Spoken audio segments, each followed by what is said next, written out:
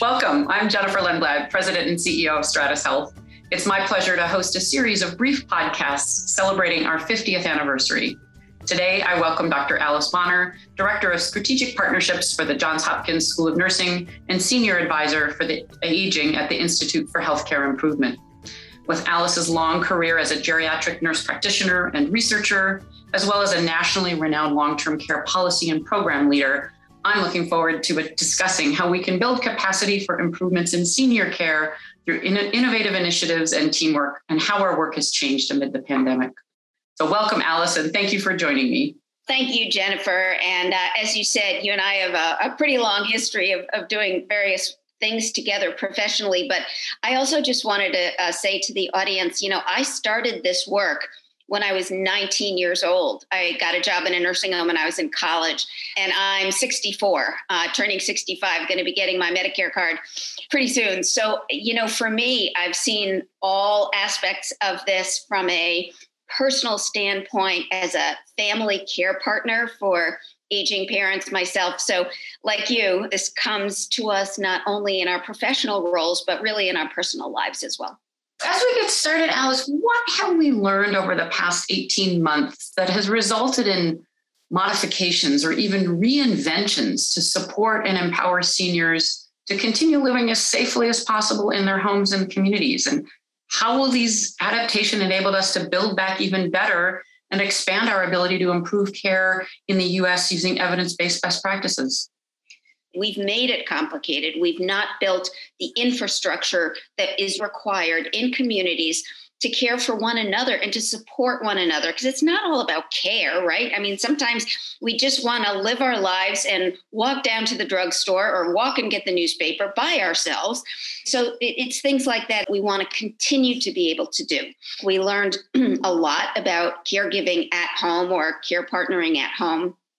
And we also learned a lot about all the challenges in nursing homes and other long-term care settings like assisted living or group homes or low income or other kinds of housing, where if it's an infectious process, a lot of that spreads very quickly if we don't have systems in place. We need to do a lot more with nursing homes to support the infrastructure to prevent the spread, whether it's COVID-19 or the next pandemic that comes along. What we really need to figure out is if we have fewer nursing homes in this country over time, how do we provide what we really need in the community to best support one another?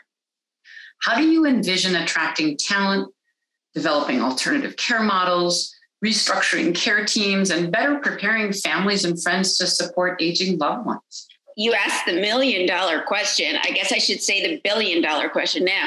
And I think the answer for me is we have to change what these jobs are. It's not enough to say, well, the salaries are too low and the benefits are too low. Of course they're too low. They're not even in the ballpark. So do we have to change that? Yes. But that's not what people say when they're direct care workers, such as certified nursing assistants and others. They say that what they miss is the ability to have a career ladder or lattice where they can move up or move over, but where they can develop professionally, stay in the role that they're in. And people often say, well, didn't you go into becoming a direct care worker because you wanted to ultimately become a nurse? And that's only true for a subset of people. For some people, they love being with residents, they love being at the bedside, or they love being with patients in the hospital setting. And they don't want to go to nursing school. They don't want to become a nurse, but they do want career opportunities where they can grow and develop. They want to become a trainer. They want to become a team leader. They want to become a scheduler, et cetera. So those are the things that really we already know, like we don't need more research on this. We know we need to change those things. So I would say we need to do work at the state level and we need to do work at the federal level to figure out how are we going to change these jobs. Even if you talk about nursing jobs, I'm a registered nurse. We have lots of registered nurses and LPNs, licensed practical nurses, primarily who work in long-term care, as an example. They make so much less than they would make in the hospital setting. Same thing with home health. Nurses make so much less than they would make in a hospital setting. So why is that? And how can we fix that? There's no one organization or one person who's going to solve this. This has been going on for a very long time. We need to come together and figure it out. What special considerations and innovations will enable us to create inclusive communities that serve the increasingly diverse needs of older Americans? That's another great question. We're very focused on this now because of the focus on equity and disparities. And again, in the last 18 months, what did we learn? Turns out, people from Black and brown communities and people who are in either workers in nursing homes or residents in nursing homes or even in hospital settings, people from racial and ethnic minorities tended to get COVID at higher rates, for example, or have higher death rates and things like that. So it is real. It is not something we're dreaming up, and we have to really fix it. So inclusive communities mean really intentionally thinking through, how do we plan out who's going to have access to coming to this community? Let's figure out how it can be inclusive across all different economic levels. How can we use volunteers to help to staff and construct and run these types of inclusive communities? We have LGBTQ aging, and we have folks who are thinking about those members of our communities and how to be inclusive of all groups of people and individuals, men and women, people who are born in the US and speak English as a first language, people who don't speak English as a first language. You and I could run through probably 30 characteristics really quickly. But these things are important, and it's easy to make the mistake of putting together a planning group of people, and you look around the room and it's all white men, and you think to yourself, how did this happen? And it's an easy mistake to make unless you're really being intentional and thinking from the very beginning about constructing groups with good racial and ethnic and gender mix, LGBTQ mix. We really need to think about those things. So it's in the planning, I think, to start. As you know, Stratus Health has been a leader in quality improvement for Medicare beneficiaries for decades, addressing national healthcare quality priorities at the local level. How would you like to see CMS's programs and priorities evolve to create and improve age-friendly health systems, promote dementia-friendly communities and caregiver support, and further advocate for older adults? Well, that's a great question. Of course, as you know, I used to work at CMS for 2 years, so I continue to be very interested in that work, and I know how hard that work is. You look at regulations and you think, why can't we just revise these regulations? And it's hard work.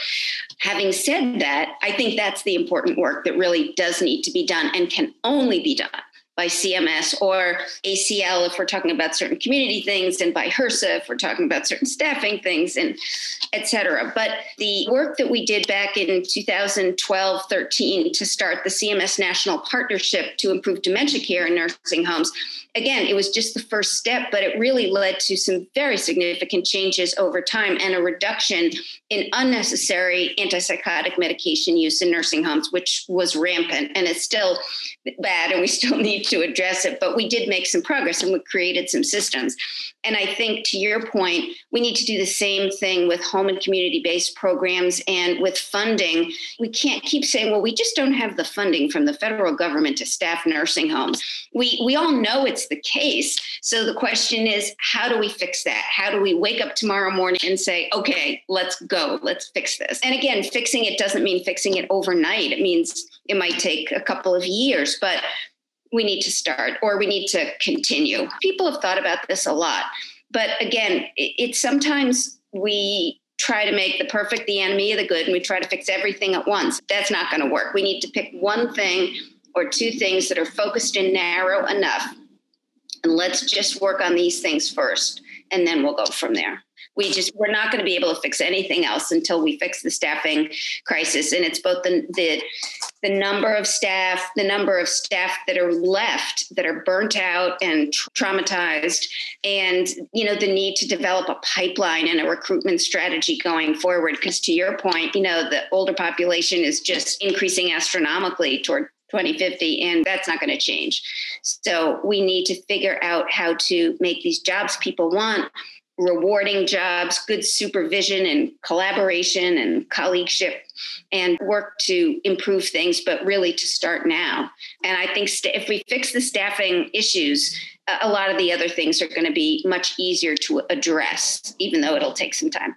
Of the promising interventions to improve senior care that we've talked about today or that are on the horizon, how might Stratus Health contribute to translating evidence-based interventions into widespread practice? You know us well. What advice do you have for us in this space?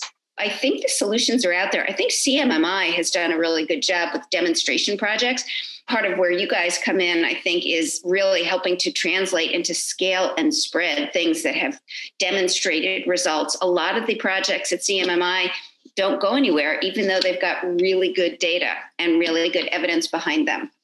So I would say you can help with translating that evidence and helping organizations figure out, how do we scale and spread? How can we go from 40 sites to 400 sites? And that's not an easy question to answer, but we do need people with the kind of expertise that you all have to be able to do that. That's exactly what we see as our sweet spot, that translation of research into practice and then bringing to scale those things that either have been proven or are the most promising, and doing that in an accelerated fashion. That often just takes far too long to get embedded into practice or to replicate elsewhere. So thank you for pointing that out.